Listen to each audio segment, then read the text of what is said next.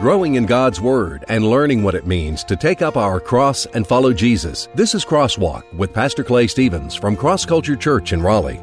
The clear teaching is that your focus is on your spouse's physical sexual needs and not on yours.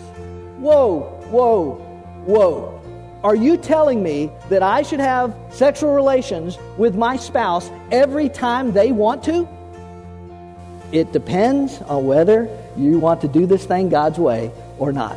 Let's face it, our culture is obsessed with sex. Whether it's an advertisement, a song, a television show, a movie, sex has been distorted and perverted into something far from what God intended for us. But does that mean that sex itself is bad? God is clear, ladies and gentlemen, that He has a moral standard that He expects His children to live by. Hello and welcome to Crosswalk. Over the last few weeks, as we've made our way through 1 Corinthians chapters 5 and 6, we've seen how some in the church in Corinth had adopted the culture's view on sex and had become involved in sexual practices beyond what God intended. In those chapters, Paul explains why we should not join the world in its perverted abuses of the gift of sexuality. But as we come to chapter 7 of 1 Corinthians, we find another problem in the church connected to sexual practices, or more precisely, the lack of sexual intimacy in marriage. If you're married, stay sexually intimate as much as your spouse needs. It bonds two people together in a way that really, I don't even know that it's possible to even explain it, but I'm telling you, it's real. Some of the Corinthians were being taught that sex was bad and should not be practiced by followers of Jesus. As we're going to see today, the Apostle Paul steps in to correct their theologically incorrect ideas about sex. Now let's look to God's Word for the correct understanding of sexual expression in marriage. Now here's Pastor Clay. I want to lead you to the cross. Hey, you know how I have been saying throughout this series that you're going to have to decide, each person has to decide the source of their truth, where their source comes from. You know how I've been saying that throughout this series? Okay?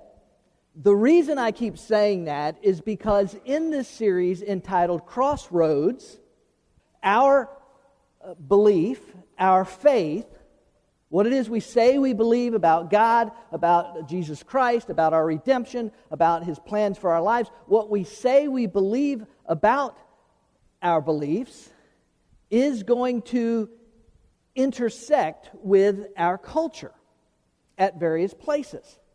And when it does, there is going to be conflict. There is going to be contrast. There is going to be opposing views as to what is true and what is not true, what is right and what is wrong. And so, as I keep reminding you, each person then therefore has to determine whether they're going to believe that God's Word is truth, or what the culture says, or what you may personally feel or think, or some other source, if that is truth. When they conflict, you're going to have to choose. This is my heart. It is my calling and my passion to communicate to you the truth of God's Word in a way that shows the relevancy of that Word for your life. That is my calling and that is my passion. But when I do that, it sometimes means that there will be a conflict between what I communicate, the truth of God's Word says, compared to what a person may think or a person may feel or what the culture may say. As a matter of fact, I know that we have lost some folks during this very series because of some of the teaching that came up earlier in the chapters in 1 Corinthians in this series, particularly in the area of our sexuality, particularly in the area of the practice of homosexuality. But I want you to understand something. I hope you understand that I cannot skip over parts of God's Word or the teaching of God's Word because there's potential to make somebody mad because of that. Listen, for one thing, how incredibly unloving of me it would be to pass over, skip over, not teach a subject that God speaks very clearly on. How unloving would it be for me to skip over that part because I was afraid of making somebody mad? And from a selfish standpoint, I will stand alone before God someday as to what I have taught God's people as God's under-shepherd. I will stand alone for that. And so on that day saying to him, but Lord, if I taught on that part, I was going to make people mad. But Lord, if I taught on that, we were going to lose members. I'm just telling you right now, that will not cut it on the day I stand before God as an under-shepherd responsible for teaching His people. So I must communicate truth as revealed in God's Word. I should not add to it, but nor should I take away from it. And as I keep saying, in regards to truth, as we make our way through 1 Corinthians, and particularly 1 Corinthians chapter 7, it is vitally important that you have determined in your heart, or that you will determine in your heart, what your source of truth will be. Because in this chapter, I know I've already said this some, but in this chapter we are going, as we're going to today, we're going to talk about physical intimacy, physical sexual intimacy in marriage. No amens, huh? Okay, all right, okay. We're going to talk about divorce. We're going to talk about remarriage. We're going to talk about slavery. We're going to talk about contentment. All of that stuff is in 1 Corinthians chapter 7. And let me just go ahead and say, and you would probably go ahead and guess this in advance, but some of of what is revealed in God's Word is going to conflict with what some people, or what you may feel or think or want to be true. Speaking of truth, I came across, or I received this email just a couple of weeks ago, and I thought it was important to read to you because it presents what it claims is some truth about a major food group, chocolate. Here's what it says. Did you know that there's a very specific type of chocolate that's not only delicious? Is there any kind of chocolate that's not delicious? Did you know that there's a very specific type of chocolate that's not only delicious and helps you lose weight, but also releases the same feel-good hormones your body releases during and after sex? And no, I'm not talking about dark chocolate either. Click here to discover the exact type of velvety, smooth, and delicious chocolate I'm talking about. Reduces cravings, stops anxiety, aids weight loss, increases pleasure, improves sleep, and might be better than sex. Where do I order? Right? I mean, right? And it must be true because it's on the internet, right? Maybe not, huh? My point is that just because someone claims something is true doesn't necessarily make it true or not true. So you have to decide your source of truth. And the decision you come to on the source of your truth will then affect how you live your life. And with that, we're coming to 1 Corinthians chapter 7, just verses 1 through 5 today, talking about sexual intimacy within the marriage. Now, as we get started, let me say to you, if you're here and you're single and you don't want to be, in other words, you want to be married, you may be tempted at this point to think, oh great, Yahoo, just what I want to hear about, people getting to have sex. I'm single, and so I can't be with anybody, I can't be physically intimate with somebody because I'm trying to do this thing God's way. If that is you, if you're here and you do not have the gift of singleness, and we will explain what that is as we move on into chapter 7. If you do not have the gift of singleness, then you may not be looking forward to a biblical discussion on physical sexual intimacy in marriage because you're not married and you want to be married. But let me say this, you may be married someday, and therefore this information is important to you. And it is very important to couples, whether they're in this room or whether they'll listen to or watch this broadcast later. It is very important to married couples. Because, and I'll go ahead and say this at the beginning, God is very blunt about this. So if you are single and you don't want to be, I know this can't be easy for you. Speaking of single, let me say this. As we jump into this in just a moment, it's going to become apparent that the Apostle Paul was not married. In fact, he references this thing that he refers to as this gift of singleness. Again, we won't get to that today, but we will get to that, Lord willing, further in the chapter. Next week, I think, particularly. But the Apostle Paul is not married. He is single. And so as a result of that, when you read some of this text, it may sound a bit emotionless. And in fact, it is. The Apostle Paul was a man. And we men tend to fail miserably at the idea of romance. Still no amens, huh? For sure there'd be some females. I figure for sure my wife would say amen to that. First, Paul was a man, and men in general. Now, some of you guys are exceptions to the rule. You're unbelievably romantic. I hate you. But as a general rule, men tend to not be as romantic. So, plus, the Apostle Paul does have what he refers to as this gift of singleness, and so it makes sense that romance would not be Paul's strong suit, okay? But keep this in mind.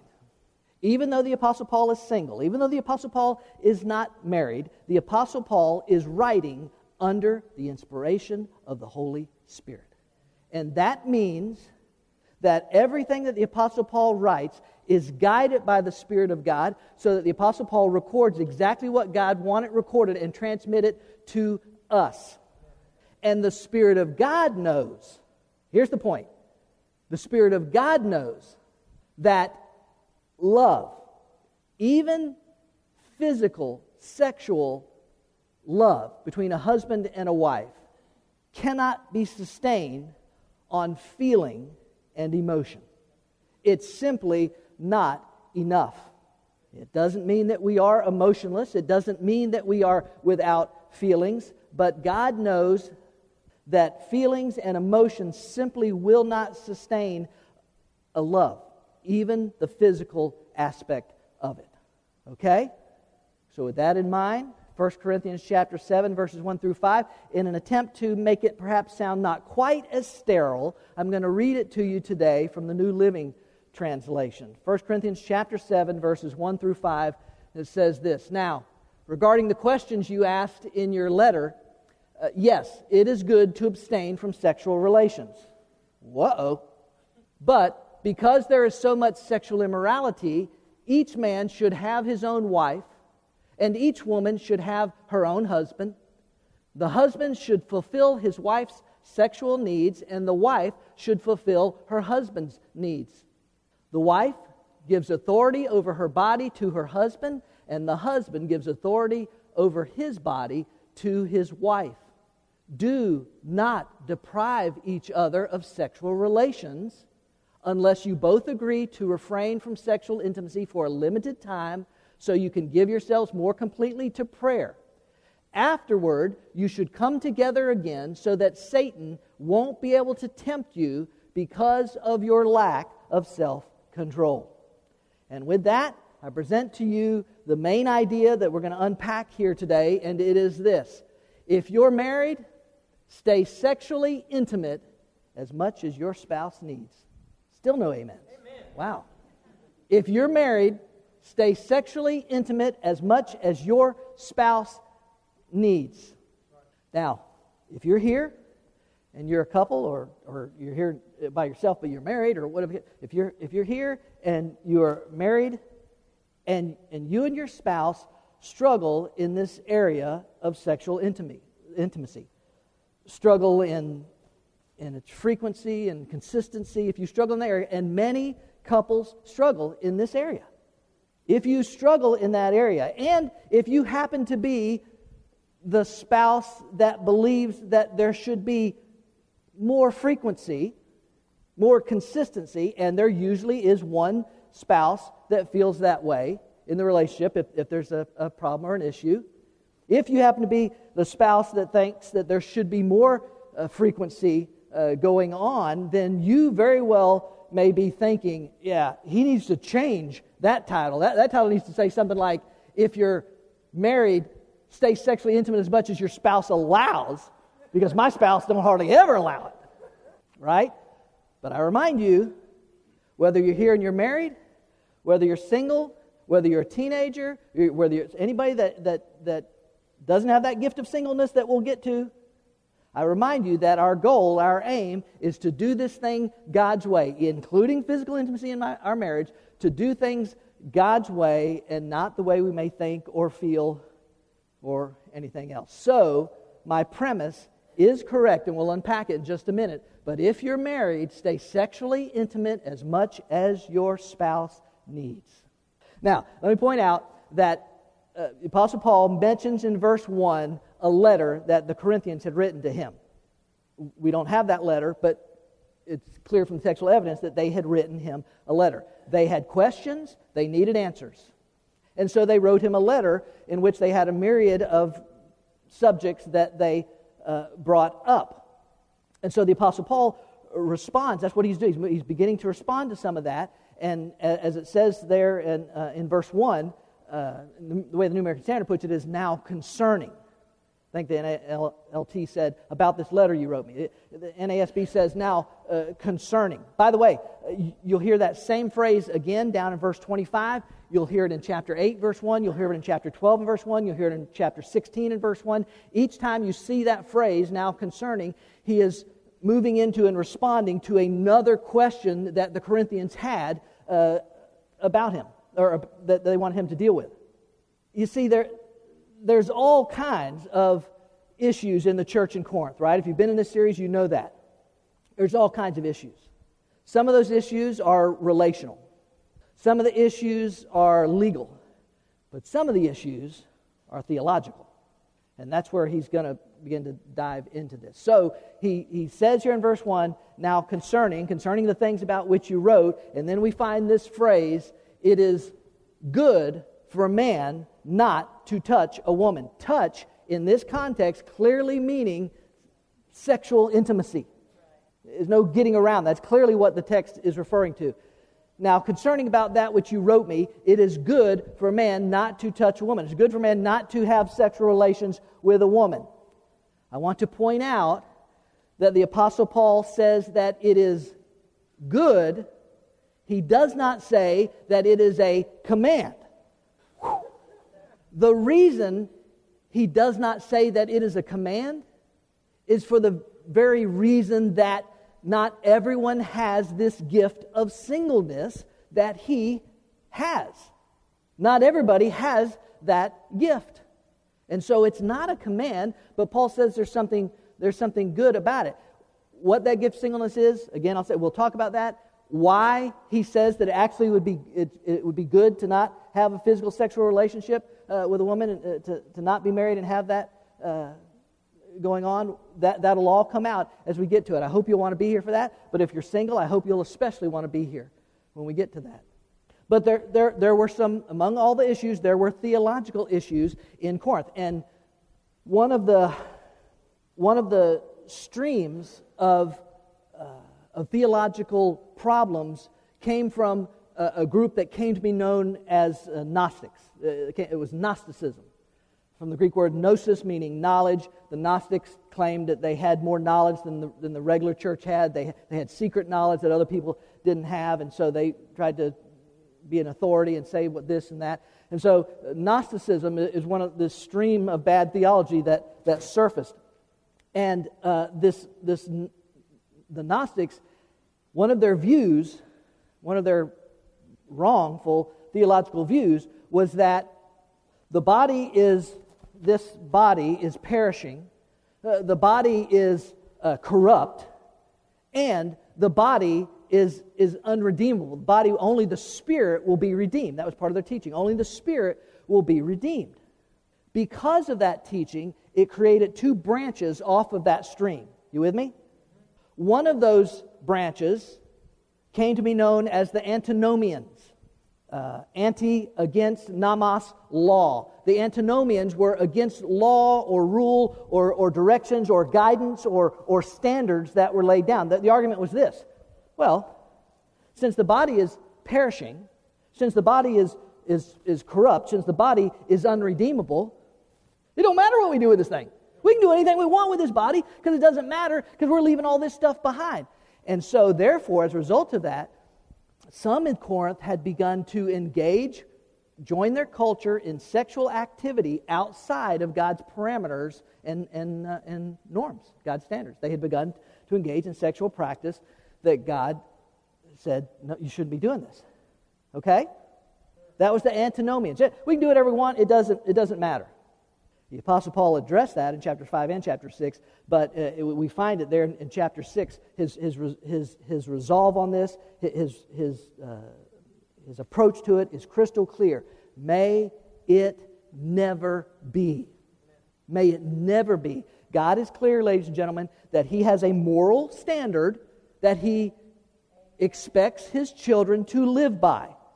I know we're not perfect. I know we don't get it right all the time, but there's no question that God has a moral standard that He expects His children to live by. And so in regards to the Antinomians, the Apostle Paul says, may it never be. Listen to me.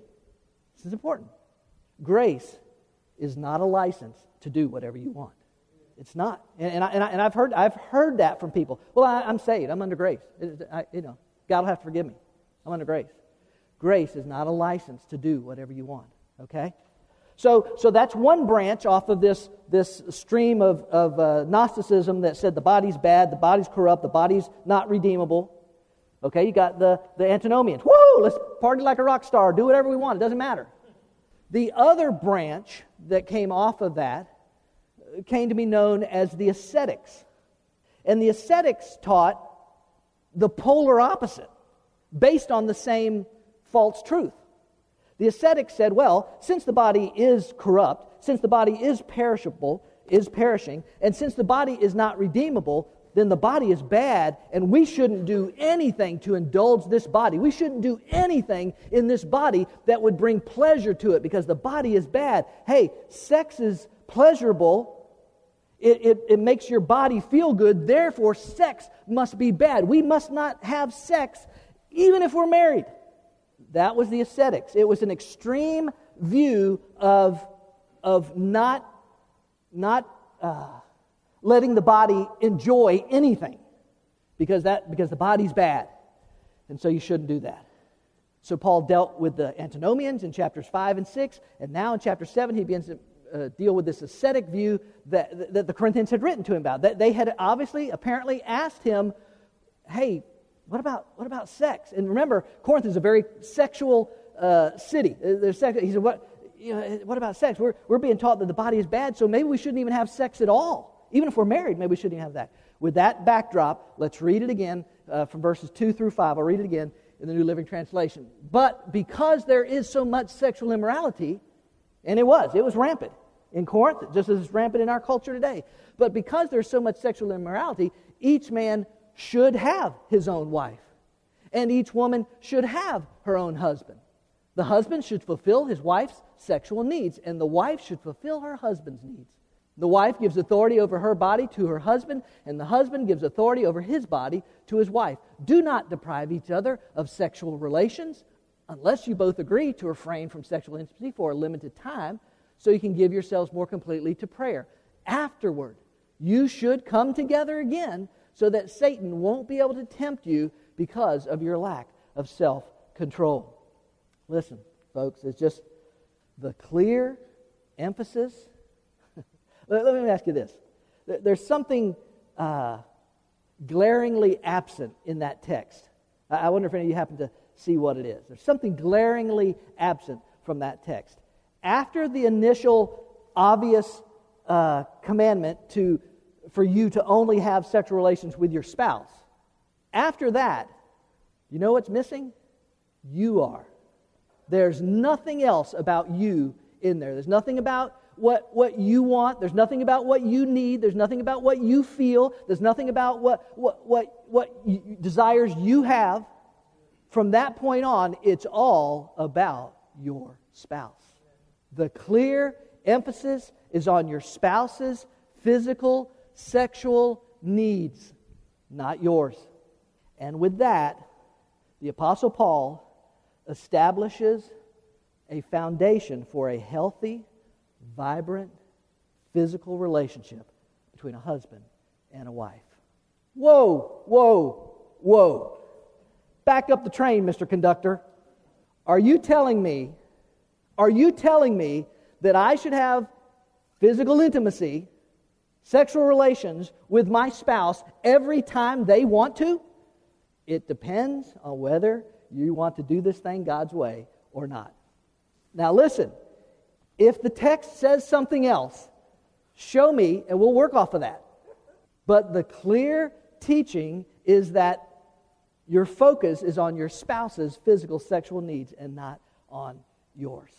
And Paul gives a couple of reasons why. Let's get into them real quickly here. First, what I would call a covenant obligation fulfillment. A covenant obligation fulfillment. Now, like I said, the New Living Translation, it doesn't sound as sterile. That's why I read it at the beginning. It doesn't sound as sterile as perhaps some of the other translations would. But let me also say this. The New Living in this particular instance fails to capture the impact of verse 3. I want to read it to you from the New American Standard. Let the husband fulfill his duty to his wife, and likewise also the wife to her husband. Okay? I admit it. Doesn't sound very sexy. Doesn't sound very romantic. Duty is not a word you would tend to think of.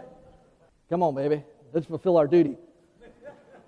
I freely admit to you, it doesn't sound very romantic, right? Listen, look at it. In the original Greek that the New Testament was written in, ophilomenon is the word, literally being owed, from a root word meaning debt. Now, Paul doesn't say that this is the only reason that there should be regular, consistent sexual intimacy with you and your spouse, or even that perhaps that it's even the most important reason. But remember the context. Paul is dealing with the ascetics who said that the body is physically bad, so anything that we do that makes the body feel good, we shouldn't do. And Paul says that can't possibly be right because there is a covenant obligation in marriage. Because since the beginning of time, there has always been an understanding that a husband and a wife would be physically intimate. That's existed since the beginning of time. And if a spouse deprives their spouse of that because they don't feel like it or they're whatever, they are essentially stealing from their spouse what is owed to them, and that would be unjust. And so there is a covenant obligation in this. And clearly what he says, fulfill this covenant obligation, essentially is what he's saying. What is owed, because there's always been an understanding of that. The second reason that Paul gives is this, voluntary authority transfer. Voluntary authority transfer. Paul says there, and this, by the way, this would have been a radical concept when Paul writes this. This would have been a radical concept. When he says, for the husband's body does not belong to himself, but to his, or a wife's body does not belong to herself, but to her husband. A husband's body does not belong to himself, but to his wife. In that culture, a wife's body belongs to her husband. He has absolutely, sure, I get that. But Paul doesn't stop there. Paul says, and a husband gives his authority of his body over to his wife. That would be a radically crazy idea for that concept back then.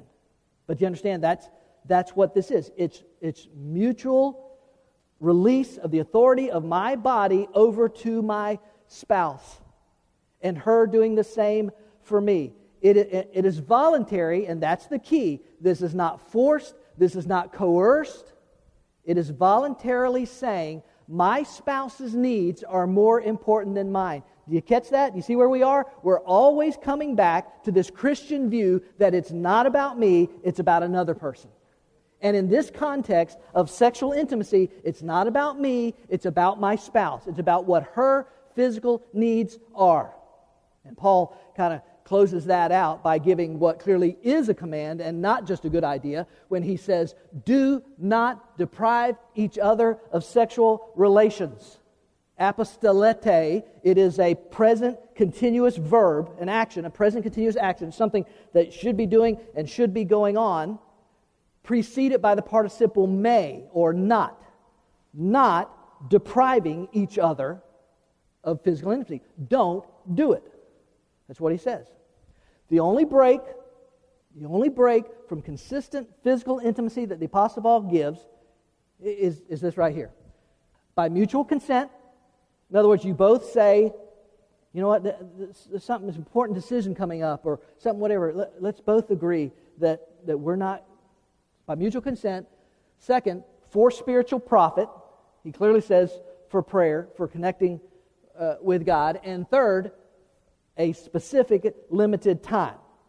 He specifically says for a limited time. I really don't think I really even have to elaborate on that, but the Apostle Paul is basically saying, listen, if the two of you decide that you want to fast from physical intimacy. I know we tend to think of fasting having to do with food, and clearly, biblically, that's the overwhelming majority of times fasting is used, it's referring to food, but you can fast from anything. You can fast from anything. And fasting, among other things, is a way to say to God, God, we need you, or we need to hear from you. You're more important than this thing that I'm giving up for a period of time. It's essentially is at least part of the purpose of fasting. To say to God, I love the relationship with my spouse. I love being physically intimate with my spouse. But God, we both agreed that we've got a big decision coming up, a job offer or a move or whatever the case may be. And Father God, we want to honor you, and this precious gift you've given us, we're so grateful. We're going to set this gift aside and pray to you and focus on you so that you might speak to our hearts and our lives. That's essentially what he's saying, but he is very specific. Make sure that you only do it for a short period of time. Talk about that in just a second. Now, let me say a couple of things as we move towards the close that you need to take note of. First, you must be careful, ladies and gentlemen, not to weaponize the Apostle Paul's words. In other words, if you happen to be the spouse in the relationship, if you struggle in this area of frequency, consistency, whatever, if you happen to be the spouse that thinks that there ought to be a little more frequency going on, you cannot memorize 1 Corinthians chapter 7, verse 1 through 5 and recite it to your spouse every time he or she is not in the mood. You cannot make 1 Corinthians 7, 1 through 5 your daily couples Bible reading every single day. Okay? Don't weaponize God's Word. That's not why it was given to you. That's not what it's for. And if you do that, by the way, you will be guilty of the very thing that he's trying to keep us from doing, and that is focusing on ourselves, because you'll be focusing on yourself and your wants and your needs instead of your spouse's, and so therefore you will be doing exactly the opposite of what he says you ought to be doing, which is focusing on your spouse. Now, Paul only gives one, but I'm going to give you 4 reasons for consistent physical intimacy in your relationship. I'll give you 4 reasons, okay? 4, do I hear 8? Amen. 10? Okay, I don't know. Paul only gives 1, maybe because 1 ought to be enough, but let me give you 4. First, procreation. Now listen, I understand, because we live under a fallen world, because of the effects of the sin curse on this world, not everyone is able to bear children. And some people are at an age where they're past child-rearing years. I understand that. But there's no question that procreation is the means by which God presented a way for life to come into the world. So it is at least a part of that. Beginning right there in the book of Genesis, be fruitful and multiply. Second, pleasure. Listen to me. It's okay. It's okay. It's okay to enjoy a sexual relationship with your husband or with your wife. That's not a bad thing. That's a good thing. It ought to be, it's always been God's intention that this physical intimacy between a husband and a wife would be something that they would enjoy. Can I say this to you? If you do not enjoy it, talk to someone.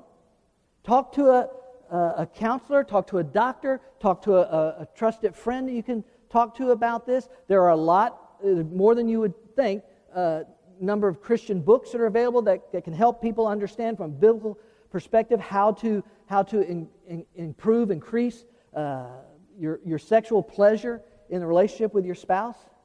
Pleasure. God wants you to enjoy this thing. If you don't, there's things can be done about it. Third, personal touch. That's another reason for regular, consistent physical intimacy between you and your spouse. Listen, scientists have known this for years. There is power in touch. There is emotional, psychological, and physiological benefits to touch. And there is no greater expression of touch than when a husband lies with his wife in a physical, intimate way. And I'm telling you this, touch, particularly in this context, physical intimacy, is a bonding agent. It really is. It bonds two people together in a way that really, I don't even know that it's possible to even explain it, but I'm telling you it's real. By the way, that's one of the reasons, it's not the only reason, but that's one of the reasons God prohibits single people from being sexually active. This is one of the reasons, because it's a bonding agent, or it should be. If it's not, there's things that can be done. But personal touch is important. It's important. And then one more, and this is the one Paul gives, protection. Protection. To protect you from what else or who else or whatever else might be out there outside of God's expectations for your life. When Paul says there at the end of verse 5, when he says that Satan would tempt you because of your lack of self-control, he said, if you come apart, don't do it too long, lest Satan tempt you because of your lack of self-control. He's not being insulting. He's simply addressing the reality that the enemy is real, that sexual desire can be powerful, and we can be weak. Listen to me. The enemy wants you to fail. The enemy wants you to fall. The enemy wants you to lose at this thing. He wants to show the world that having a relationship with Jesus Christ makes no difference in your relationships, particularly in your marital relationships. And it should. It should. Our marriages should be stronger. Our marriages should be healthier. Our marriages should be more vibrant. Our physical intimacy should be more consistent and personal and all those kind of things because we follow Jesus Christ. So let me just say this to you. A couple of questions I want to give you real quickly. First one is this. Have you talked to your spouse about their physical needs?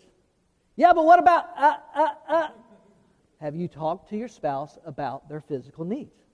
Now, they may say, I don't want to talk about this. This is too weird. I don't want to talk about this. Okay, but you tried. Because oftentimes you don't know if you're not talking. You don't know that maybe you've gone a month without being physically intimate with your spouse. Maybe you've gone a month without being physically intimate with your spouse. And maybe you're fine. Maybe you're like, okay, that's okay. It hasn't bothered me.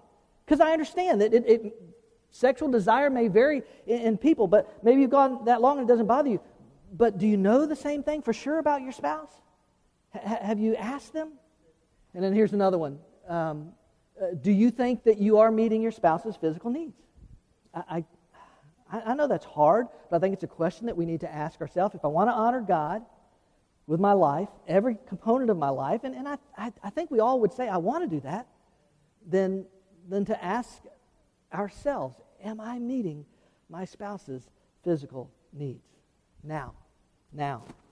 Okay, Pastor, I get it. The Bible says the focus is supposed to be on my spouse. I get it. But I have needs. What about my needs? What about my needs? Listen, I understand. I really do. And that's a legitimate question. You may not like my answer, but I'll give you two of them. First, choose faith over feeling. In the area of physical intimacy, which is clear the context here, choose faith over feeling. Choose to believe that God says that I need to and should have this healthy physical relationship with my spouse. Whether I feel like it or think this or not, but to choose by faith to do this. Sometimes you've heard people say love is a verb. Well, the truth is faith is a verb. Faith is an action. And if I am going to walk by faith and not by sight, 2 Corinthians 5:7, then I'm going to have to choose by faith to be physically intimate with my spouse, whether I am feeling it or not. All right, I'll say something else about that, but just a second. And then second, let me say this to you. Communicate your needs to your spouse. I didn't say your needs didn't matter or were unimportant. In fact, your needs should be critically important to your spouse. Because if your spouse is a follower of Jesus Christ, and if they're not, I understand this can be difficult, but if your spouse is a follower of Jesus Christ, then they should be trying to follow this exact same pattern, and they should be focused on your needs and not their own needs.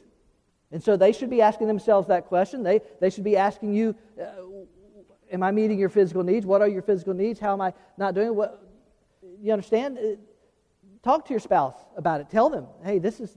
I'm being honest with you. This is how I feel about this. This is how this is. This is whatever. And let me just say this, particularly if you're a woman, say this to your husband. Communicate this to your husband, because husbands are dumb. We're dumb. We don't get it a lot. So communicate your needs to your spouse. Now, what you see in this, and I know I got to close here. I'm going to close in the first in a second, but what you see here, when both husband and wife are saying, you know what, that's what God's Word says. And listen, God thinks this is important enough to put it very bluntly in His Word, right? I don't think you could say, oh, God kind of skated around that one. No, God said, be sexually intimate with your spouse. Don't not do that. Probably not good grammar, but probably not how God said it, but don't not do that. So God thought it important enough to put in His Word. But what you find is, and this is a goal, and we're always striving for this, and we will not get it right all the time, and we will fail. I fail at this miserably lots of times. But if we're striving for this, if both the husband and wife are striving for this, you'll be amazed at how this will all work out. Because you may be thinking, oh my goodness, if I follow this, my spouse is going to want to be physically intimate 7 nights a week and a couple afternoon delights thrown in for fun. And I just don't have that kind of energy. Right? It is amazing how this will balance out when both the husband and wife saying, you know what, we haven't done this right, or I haven't done this right, would you forgive me? Let's work on this. Let me try and help meet your needs or what your needs. And can I say this to you? Sometimes your spouse's needs may just to be held. What? You mean without sex? I know, but I'm just telling you. Sometimes your spouse just may be. Sometimes your spouse's need may be a great night's sleep. Now listen, I know that this is talking about physical intimacy, but can you see how this all works together? All of this works together when the focus is not on me, but it's on my spouse. And when it is, this beautiful thing can occur, and it can get better, and it can get all the... Can I say this? I know I got there's lots of stuff I can say. Can I say this? Sometimes there can be physical issues, physical problems. Sometimes as we get older, some of the things may change. It may not be 4th of July fireworks every time, but this is something that God gave to us, and He wants us to enjoy it between a husband and a wife. Here's the key, and with this I'll close, but here's the key, and in a sense it has nothing to do with sex, but in another sense it has everything to do with it. Here's the key to successful physical intimacy with my spouse and everything else for that matter. It is to have the mind of Christ. That's it. That's it. Look at how the Apostle Paul puts it to the church in Philippi when he says to them, in your relationships with one another. Okay, so in this context, in the physical relationship between myself and my spouse, in your relationships with one another, have the same mindset as Christ Jesus. Well, what was His mindset? Who being in very nature God, did not consider equality with God something to be used to His own advantage. Rather, He made Himself nothing by taking the very nature of a servant and being made in human likeness and being found in appearance as a man. He humbled Himself by becoming obedient to death, even death on the cross. That is the calling of the follower of Jesus Christ. It's the theme verse of this church, not the Philippians church verse, but Luke chapter 9, verse 23, if any man would come after me, he must deny himself, take up his cross daily, and follow me. The mind of Christ, to think that this person matters more than me, this person's needs are more important than mine. And if a husband and wife understand that, if they're willing to work on that, the shortfallings, the misgivings, if they're willing to do that, and if they're willing to make allowances for the fact that your spouse is not going to get it right a lot of the times, and you're not going to get it right a lot of times, but commit it to this thing and to say, for the glory of God, let's make this thing what it should be. When we do that, something beautiful emerges.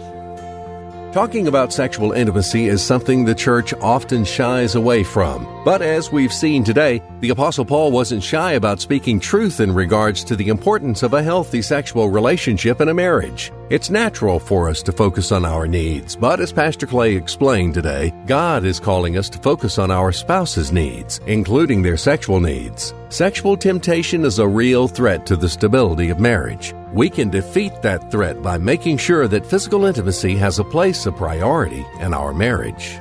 We invite you to join us on a Sunday morning at Cross Culture Church. We gather each week in a casual and contemporary atmosphere to celebrate the goodness of our God. Cross culture may be a little different from what you're thinking. Sure, we're a church, but instead of religion, we're about a relationship, a community of believers where Jesus is revealed in the lives of each person, real people who truly care, solid biblical teaching from Pastor Clay Stevens, and the most energetic, fun, and safe kids program around. Find out more at crossculture.church. I want to lead you to the cross. I want to lead you to the cross. Cross Culture Church in North Raleigh, taking the cross to our culture and taking our culture to the cross.